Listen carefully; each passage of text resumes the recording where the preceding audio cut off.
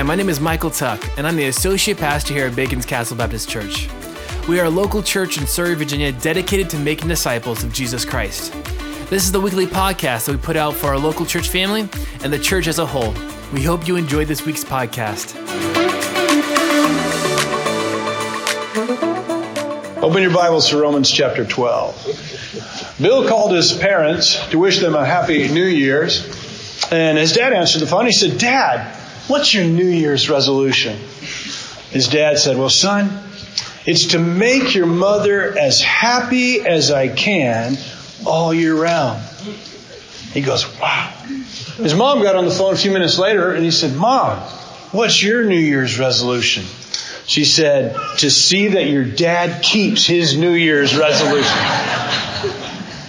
I honestly think if each person in a couple made Bill's father's resolution and lived by it, I tell you, all of us that are in a marriage would be your happy spot if that were true. But let's face it, keeping New Year's resolutions is not an easy thing to do. Statistically, 68% of us have abandoned our New Year's resolutions by the second week of January, right? So we don't make it very far. And the number one resolution every New Year's, what is it? Lose weight, right? And Ann's already told me that's our New Year's resolution for the year. This woman walked into the bathroom and she caught her husband standing on the scales, and he was sucking in his stomach. And the woman thought to herself, he said, "Man, he thinks that's going to make him weigh less." And so she rather sarcastically said to him, "That's not going to help." And he said, "Oh, yes, it is. I can see the numbers this way."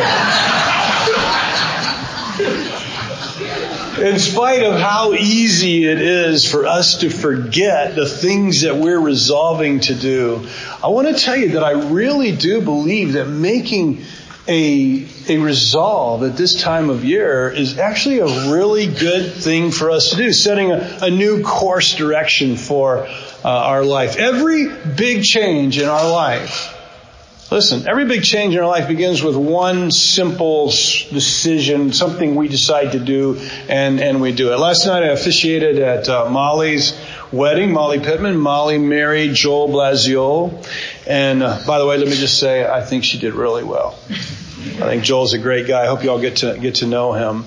But that momentous, is that how you say it? That momentous life change began with a simple decision to go on a first date. So I think it's good for us to step back at times and look at our lives and maybe say, what do I need to resolve to change in this year? So with that in mind, I want to challenge us today. I want to challenge us to be a sailboat and not an airplane. Now, this is a metaphor. By the way, if you missed Micah's thing about being fragile as an instrument, that was a metaphor too, okay? But this is a metaphor, and I know it's going to fall short, but I do believe that too often we live our lives as airplanes, and I want to challenge us to be a sailboat. And here's what I mean by that. When I say we live like airplanes, what I mean is we set our lives on autopilot, and we just do life without thinking about it. So on autopilot, where we probably don't even have a destination in mind, but just life's on autopilot. We just do the same thing day after day instead of seeking to live on purpose, instead of seeking to live in such a way that we actually accomplish something that we want to accomplish in our life. And so we don't step outside of our comfort zones. We don't do anything that's not just in the regular program of this is what I'm doing today. On the other hand, if we were to live like a sailboat, right, there's no real autopilot. I went to dinner one night this week with Chuck and Chris. Ann and I did, and I asked, he's a sailor. I said, "Is there an autopilot in sailboats?" He goes, "Yeah." So kind of blows my metaphor, but it's a different kind of autopilot, right? You have to set the sails for your destination. You have to tack with the wind. After you've done all these things, then you can set maybe an autopilot, but you got to constantly be changing it, right? You can't just set it and leave it, right? You need to tack this way and that way with the wind. You need to go around obstacles, but you can do it. If you've ever watched the America's Cup, the sailing race, I'm telling you, those men that are on those boats, they are working hard every single minute to make that sailboat go where they want it to go. So I have a destination in mind for 2023. But it won't be easy. And you must decide, hey, this is worth the trip. It's worth the effort. I'm willing not to let my life be on autopilot. Now, there's lots of ways that the Bible describes the destination that God has, I think, for us. But this morning, I'm going to use Romans chapter 12 as a description of the destination that I want you to chart a course to on your sailboat this coming year. Now, one more thing before we begin to look at the destination. I could have made this a personal exhortation. I could have been saying to each of you individually, Michael, I could be saying to you, Michael, this is the course I want you personally to set, or you, Nathan, or Mike, or any one of you, right? But I decided I didn't want to do that. I want to challenge us as a family. I want to challenge us as a church to set this course destination, okay? Yeah, I'm going to diverge from my notes just a little bit and just tell you, this has been kind of a tough holiday season for me. I felt really stressed because of the power not being there, trying to get it on, all this stuff that I didn't need to take on, but I did nonetheless. And so I got to tell y'all, you being here this morning and filling up the chairs, it's meant a lot to me as one of your pastors for you being here today. Thank you. Thank you for that. I want to set this course destination for us as a church. Now, having said that, our church family is made up of you individuals, right? We're a corporate body of believers, but it's made up of each one of you individually. So even though I'm asking us to set this course direction as a church family, I'm asking you to set it personally too. Does that make sense? I'm really directing this to us as a church, but it applies to each one of you individually. Okay, so with all that out of the way, let me chart our course. Here's the first descriptive part of that destination. Let's set our sails for a place of holiness.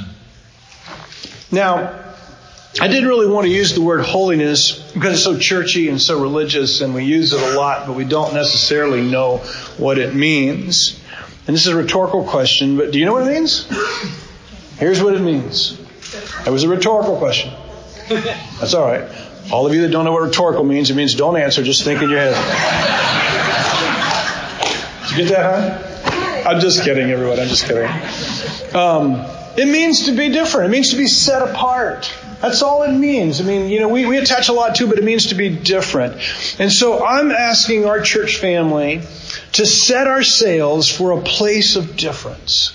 For a place, if you would, a destination of distinction. Let's look at Romans chapter 12. I appeal to you, therefore, brothers, by the mercies of God, to present your bodies as a living sacrifice, holy and acceptable to God, which is your spiritual worship. Do not be conformed to this world, but be transformed by the renewal of your mind, that by testing you may discern what is the will of God, what is good and acceptable and perfect. The Jews were set apart by God from their culture, from everyone else around them.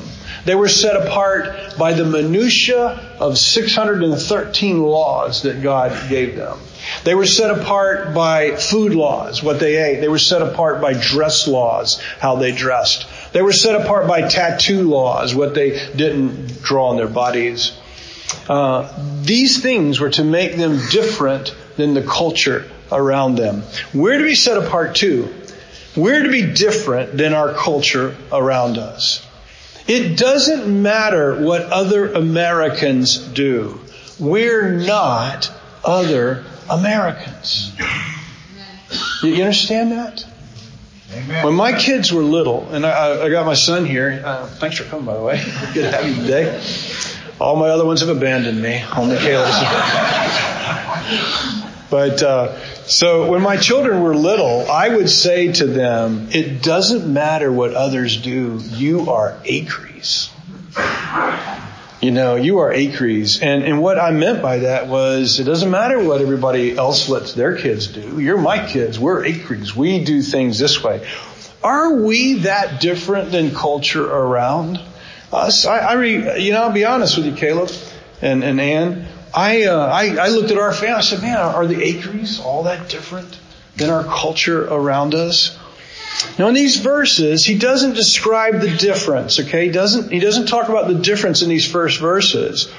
We're going to talk about that. He's going to talk about that, I think, through the rest of the chapter. But what he does say in these opening verses is that there's supposed to be a marked disparity between us and the culture around us. We all recognize an Orthodox Jew, right? If an Orthodox Jew walked in here, you would recognize him. You would know immediately, oh, that's an Orthodox Jew. If a conservative Muslim walked in here, you'd say, oh, that's a conservative Muslim.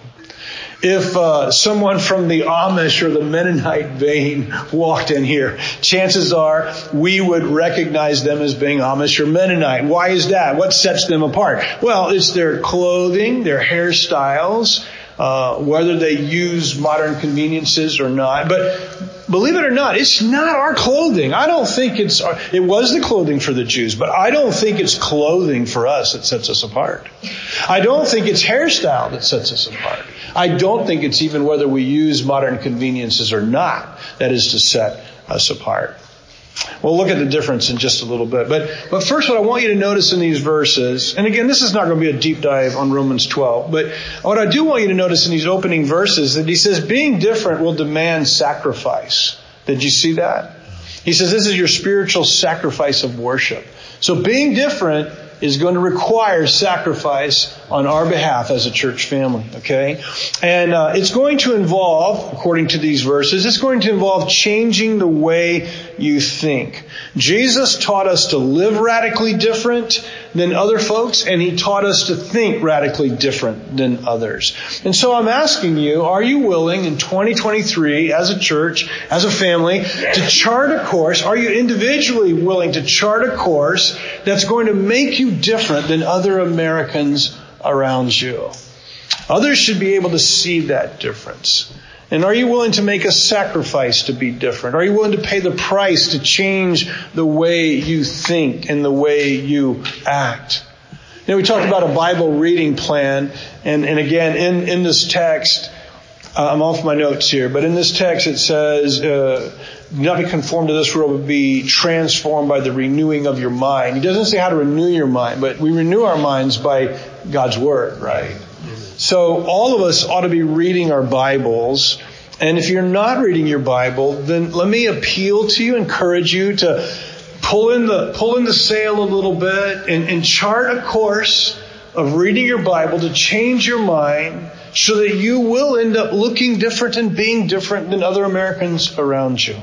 Number 2, description of this place that we're charting a course for in this year.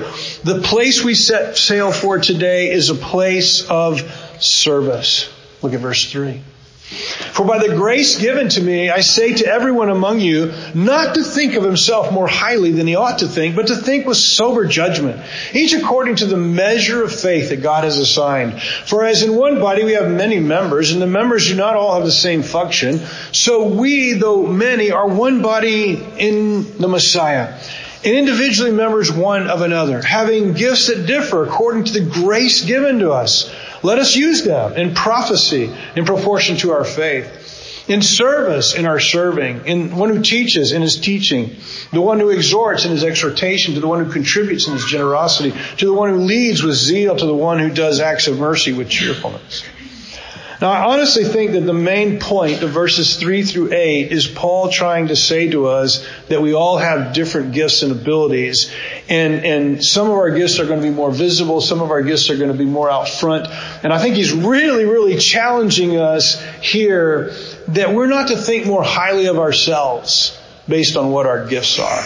I really think this is a call to humility. He says basically, you all have been given different gifts by God. Serve with the proportion and serve with the gift that you've been given. Serve with humility. No pride and self-importance. Don't think you're better than someone else because you have more visible gifts or you have upfront gifts as opposed to maybe service gifts that are behind the scenes. He's basically, I think, pointing to us to humility in our giftedness. However, having said that, the point I want to underscore in these verses is that we have to set sail. Listen, we have to set sail to a place of using our gifts and serving the church and serving the body of Christ.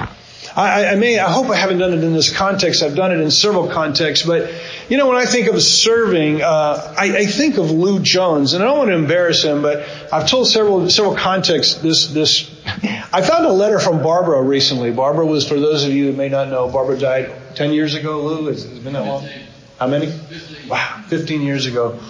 But Lou and Barbara came to Jesus about the same time, and Lou just became this. It was just part of his DNA as a believer to serve. And I got a letter from Barbara, not so happy letter, basically saying, will you tell Lou not to serve so much up at church? And Barbara, she'd be pleased, I think, Lou, to see how you have not less served but grown in your service. All of us need.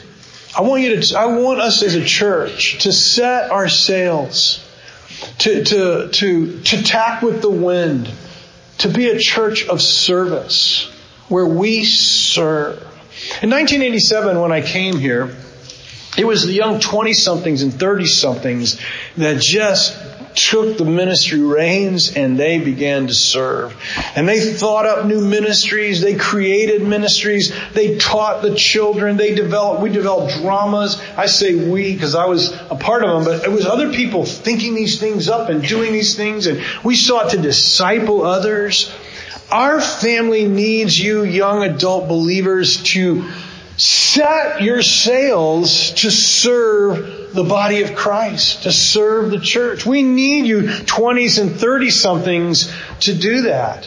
When I came here all those years ago, the senior adults, many of them, not all of them, but many of the senior adults at the time said, basically, before I got here said this, but after I got here continued to say it, we've served. We've done our bit. It's time for someone else to do it, right? And they would sit back like this and let the young people serve. I kind of get the feeling sometimes us older folks now, because I'm in that side of things now, we think we've done with our service. I want to say hooey on that. That's not a curse word, is it? Hooey on that. Nonsense to that. Senior adults, listen, there is no retirement in serving the body of Christ. Now, maybe your service needs to change, and maybe your place of ministry needs to be different, but there's no such thing as not serving. I just caught Beverly's eye. When Beverly retired last year, when she retired back in April, she came to me and she said, Jimmy, I'm retiring, but I'm not retiring from serving, and I'm still going to serve. And for a while there, she was serving almost as much as she was as our secretary. She did not quit serving and has not quit serving. In fact, texted me last night, said, Jimmy, what do I need to do tomorrow morning to help us get ready? So we're different. We believe that serving each other is the destination that the body of Christ needs to head towards. And so therefore we are all, whether young or old, we're just all invested in setting our sails for service. And I'm challenging you to do that in this new year. Number 3. Our sailing destination in 2023 should be loving one another in the kingdom, in Jesus' kingdom. Look at verse 9. Let love be genuine. Abhor what is evil. Hold fast to what is good. Love one another with brotherly affection. Outdo one another in showing honor. Do not be slothful in zeal. Be fervent in spirit. Serve the Lord. Rejoice in hope. Be patient in tribulation. Be constant in prayer. Contribute to the needs of the saints and seek to show hospitality. Remember, I said that our destination is going to make us different. Embrace it, everyone. Embrace it. We're not like other Americans. We are followers of Jesus. We belong to a different kingdom. We follow a different king. We are not other Americans. And that means, that difference is that we love one another. And so Jesus said, by this all men will know that you are my disciples, by your love for one another. And I know I'm going to get in trouble with this, and some of you you're going to push back, and it's okay, I don't care. But it is really not our doctrine that marks us as believers according to everything Jesus says. Jesus says it's our love that's going to mark us as His disciple. So you're going to have all your doctrine right and not love. And I'm telling you, you're not marked as one of His followers. You and I have got to love one another. And then He talks what it looks like. So let's just real quickly. He says your love must be genuine. No pretending, everyone. Choose it. Be real about it, okay? He goes on, he says, let your love, love one another with affection. Affection means feelings from the heart. Now, I'm one of those who believes this. I believe that your affections follow your actions. I believe that what you feel follows what you do. Okay, so you have to do some things sometimes, whether you feel like it or not. And then as you do them, then your affections begin to follow suit with that. I think he says, let your love be genuine, act it out. And then he says, let it also be from your heart. Let it be an affection. We love one another by serving one another, by all the things that I'm going to share with you that Paul says. But we genuinely have affection for one another. You say, well, I don't love these people. I just come here. I don't love these people. Well, let me tell you something. Begin to serve them. Begin to love them in action. And all of a sudden, you're going to really love them from your heart. He says, love one another by seeking to outdo each other in showing honor.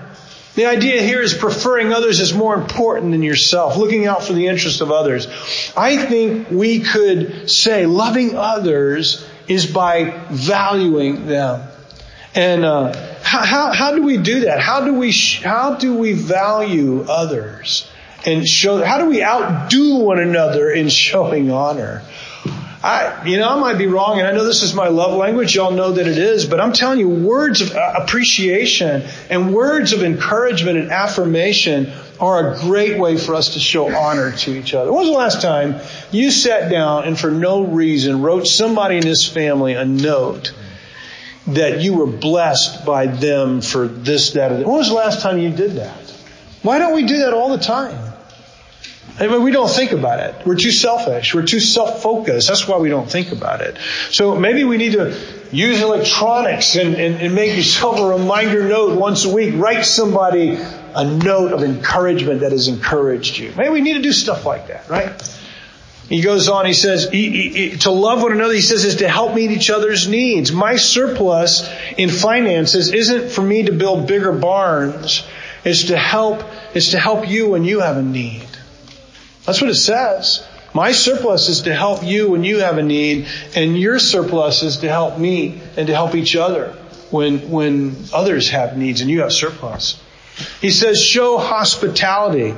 Love is hospitality. Man, how I wish in 2023 we would trim the sails and tack the sailboat into the winds of hospitality.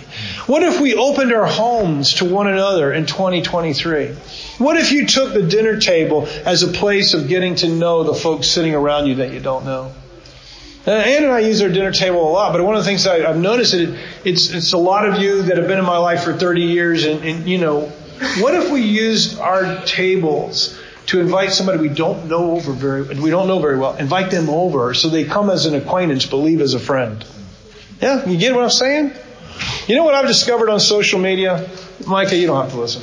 But I've discovered one thing on social media that I love. It's called, Ann says it's Pinterest. I've never been on Pinterest in my life. But it's on the other social media platforms.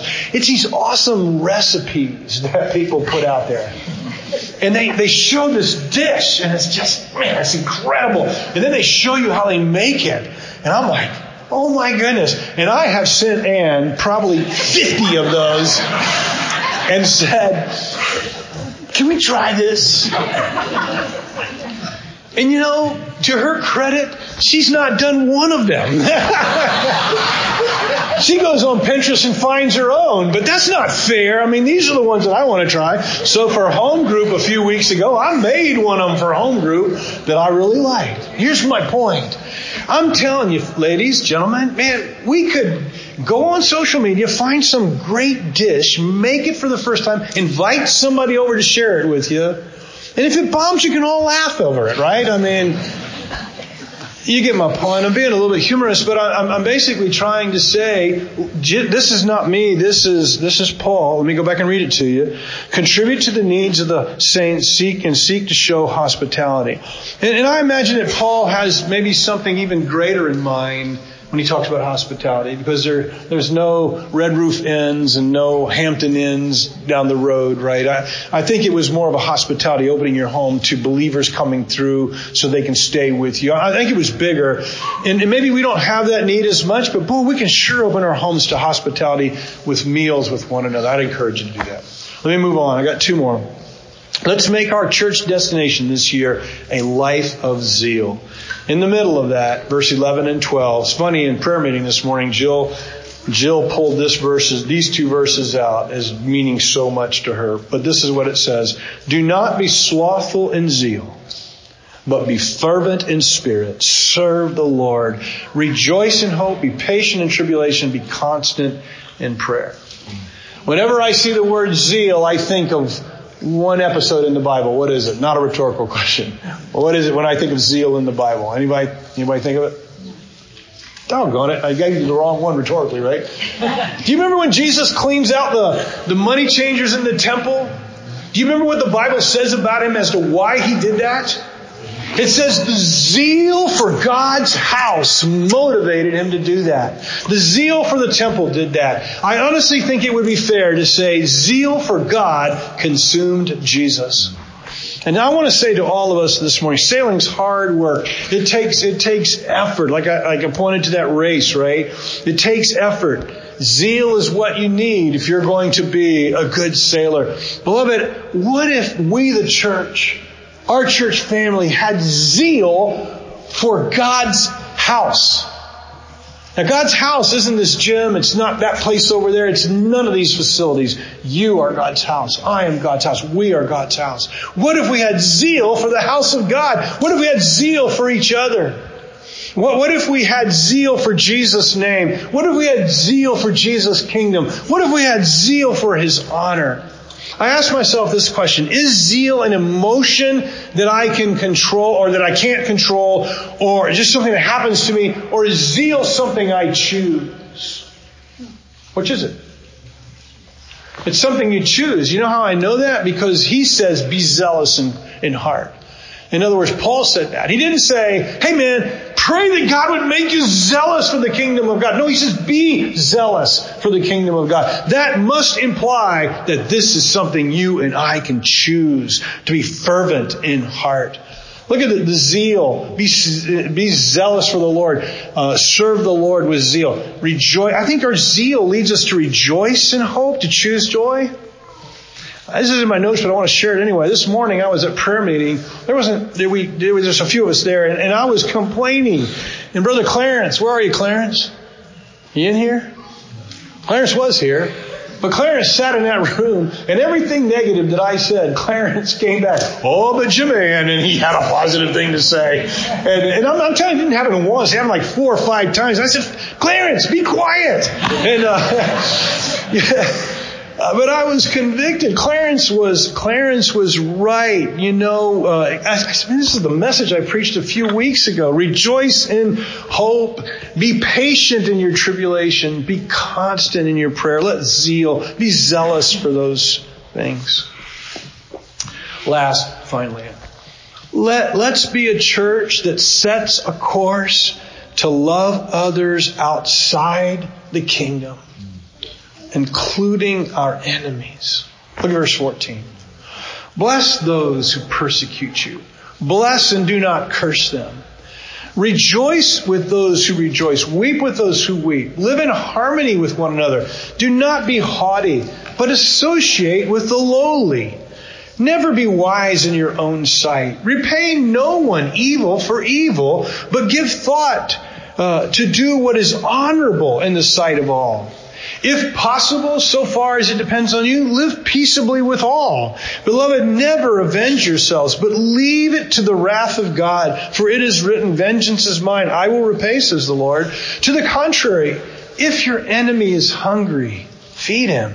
If he's thirsty, give him something to drink. For by doing so, you will heap burning coals on his head. Do not be overcome by evil, but overcome evil with good. Now Jesus told us, he said, listen everyone, everybody's going to know you're my disciples by your love one for another.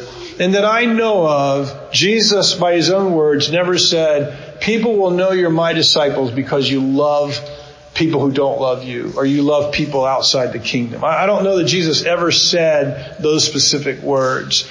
But I believe it's equally clear in the scriptures that we are going to be known, not just because we love each other, but because we love people who don't love us.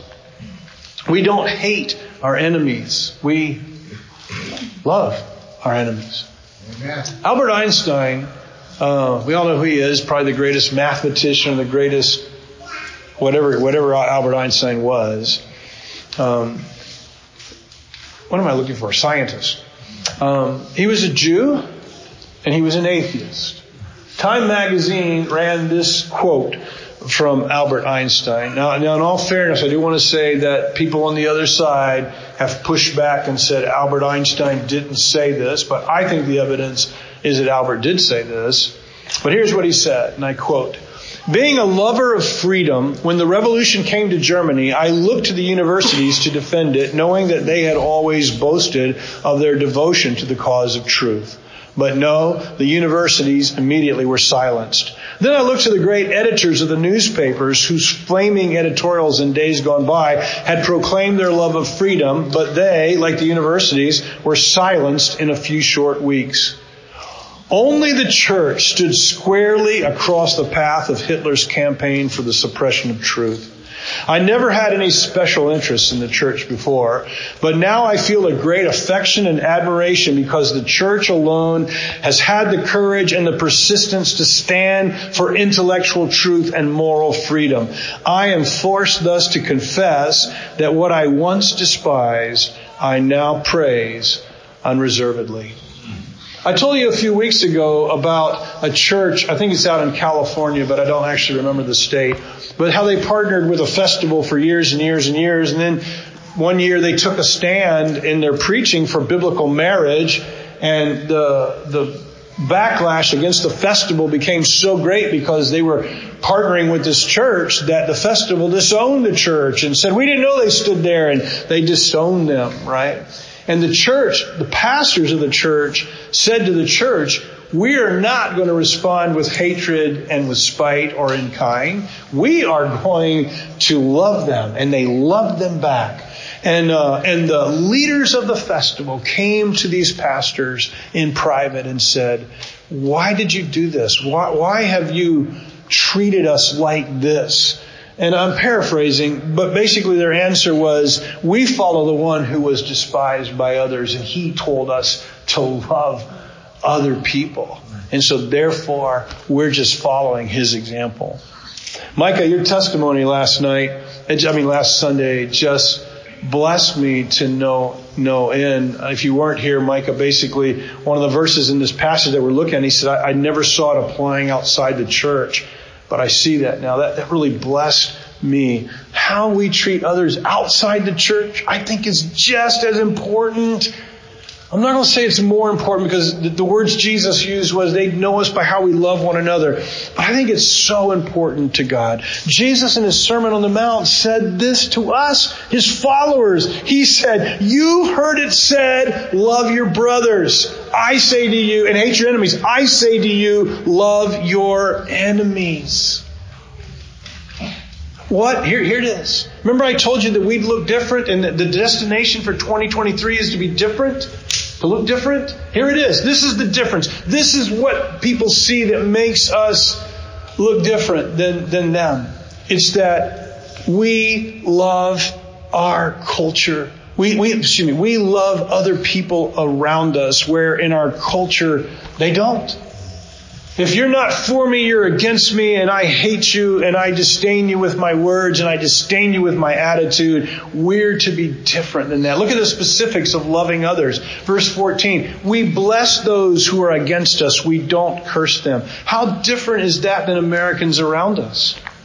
Wouldn't we stand out, guys, if we didn't curse people that don't agree with us, that don't share our worldview, that don't share our politics, that don't share our view of marriage or the importance of life and the value of life? What if we didn't curse them? And again, don't misunderstand what I'm saying here. I'm not saying we don't stand for truth. We stand for truth, whatever it cost us. What I'm saying is, what if our attitude was not one of cursing them, but rather blessing them? And those are not my words. Those are Paul's words to the church at Rome. The key to blessing and not cursing is forgiveness. Would you think that might be true? I think it is. And I can't help but think of Martin Luther King's statement on forgiveness. Listen, this, I don't think you can improve on this. Forgiveness does not mean ignoring what has been done or putting a false label on an evil act. Again, that's what I'm saying. I'm not saying that. I'm with Martin Luther King here. But he goes on. It means rather that the evil act no longer remains as a barrier to relationship. Forgiveness is a catalyst creating the atmosphere necessary for a fresh start and a new beginning. So it's not accepting people's wrongness in some way and declaring it right, but it is keeping myself open in relationship to them so that I can speak into their lives. But if I curse them, it's not going to happen. Look at verse 15. Rejoice with those who rejoice. Weep with those who weep. What if we loved others by multiplying their joys and dividing their griefs? And I'm not talking about you should do that. It's a given. We should do that for each other, right? When Shep died, you divided my grief by carrying me. Your grief divided my grief. And there's been all opportunities where we've done that for each other. You didn't just do it for me. And we've multiplied each other's joys by being filled with joy when someone else has something joyous. But what if we looked outside of ourselves to our neighbors and people around us and we multiplied their joys and divided their griefs? And you say, what do you mean? I mean, what if we wrote notes to grieving people and we said, I'm grieving with you? Not going to be honest with you. It didn't mean as much when people I didn't know wrote me and said, I'm grieving with you, but it did mean something to me. It meant more when you with your tears came and grieved with me. That meant the most, right? That meant the most. But it did mean something. Even when people I didn't know said, I'm grieving with you. And so we can do that for people. What if we took food to people that are grieving? Or what if when people have joyful times, what if we found ways to, and I'm not talking about people you don't even know, I'm talking about your neighbors. I'm really talking about people that are not in the kingdom, or maybe even our enemies. What if we did that to people that disdain us or have treated us poorly or wrongly at some point? What about that? Wow. Verse 16, live in harmony with one another. Do not be haughty, but associate with the lowly. Never be wise in your own sight. Loving others outside the kingdom is that we never see ourselves better than them. We never see ourselves as more loved of God, more important to God, but we're willing to serve the least of them is what Paul tells us to do. It's never seeing yourself as smarter than others, better than others, your talents and your gifts and abilities making you somehow more awesome to God. You're not more awesome to God. God's gifted you that you might love people. The world of Downton Abbey is gone. Thank God for that, right? Thank God for that. If you haven't watched Downton Abbey, you don't know what I'm talking about. There's the upstairs and the downstairs. And if you're born in the upstairs, you're better than people in the downstairs, right? And I think sometimes we as Christians, we kind of have this upstairs, downstairs mentality. We're the upstairs people because we belong to Jesus, right? They're the downstairs people. Now they can come up if they follow Jesus, but we're up, they're down. That's not true, everyone. It's not true. Let's set our sails to humbly love others no matter who they are. Look at, he says next, do not repay evil with evil. This is so hard, isn't it? When people hurt us, the natural reaction is to hurt them back. And I don't necessarily mean you're going to curse them necessarily, but you might withdraw from them. You won't forgive them. You close down on them. That's what other Americans do. That's not what we do. That's not what we do. No matter what they do, we should do what is right, what is honorable. Don't avenge yourself. We let God take care of that. We do just the opposite. We do good to those who have done wrong to us. Look at what he says. He says we are to heap coals on their head. What does that mean? What does that mean? Well, here's where 2,000 years removed from the context of the New Testament, this is where it makes a difference. We don't really know exactly what reaping coals on their head means. People have made these suggestions. Some have said it means the coals represent judgment, fire, right? So what we're doing when we do good to those who do bad to us, when we do good to them, man, we're making it that much hotter at Judgment Day for them. I think that's so opposite the point that Paul's trying to make. I don't think that's right. Others have said the coals represent shame. And so therefore, when I do good to them, I'm making them feel shame for what they've done to me. And the goal there is for them to repent, right? They feel the shame, they repent.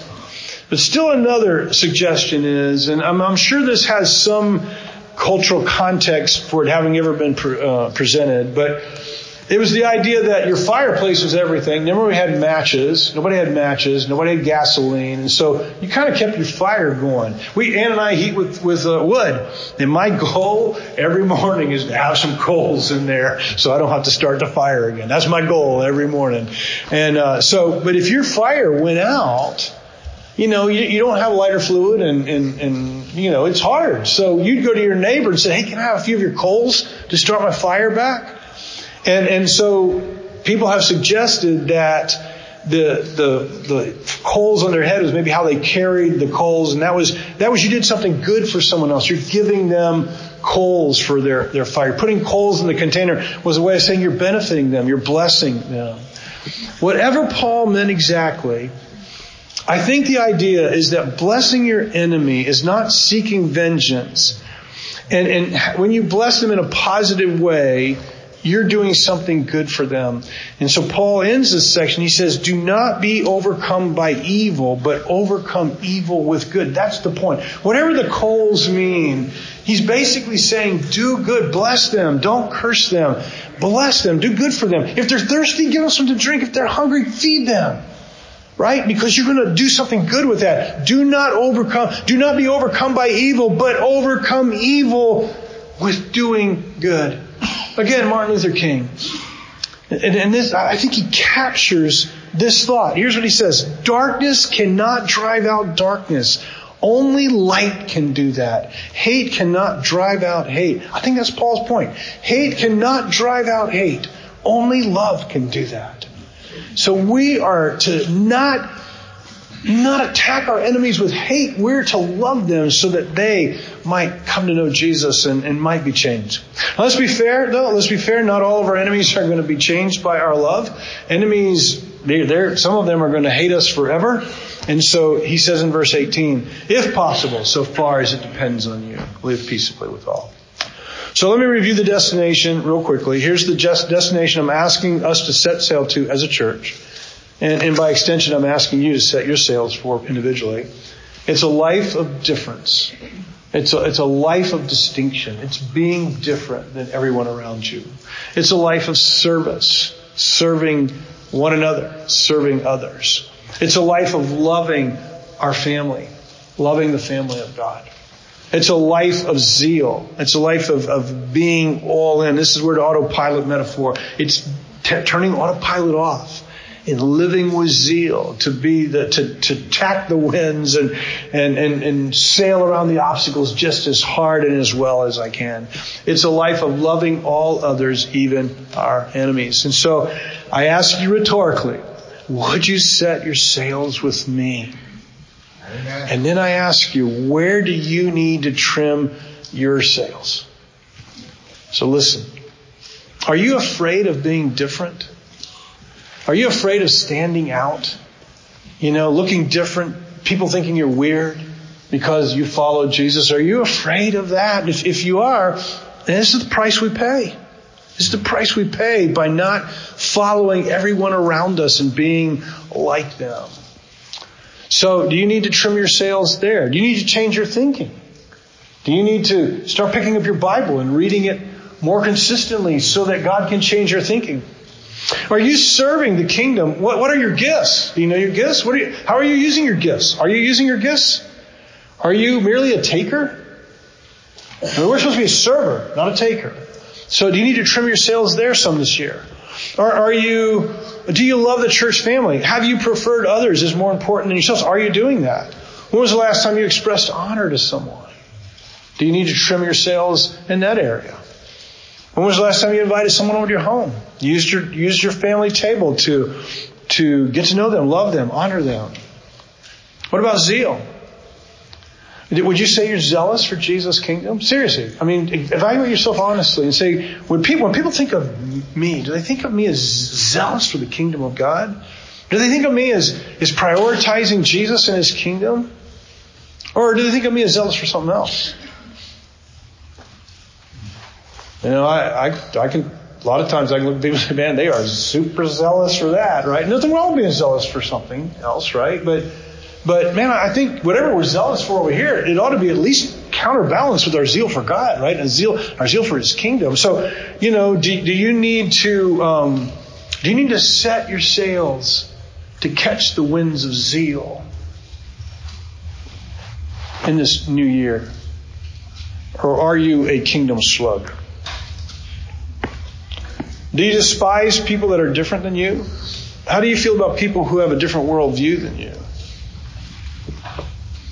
Where do you and I, and this is as much for Jimmy as it is for you, where you and I need to trim our sails to catch the winds better, to make it to our destination in 2023 in a way maybe like we never have made progress before? That's my challenge for us as a church.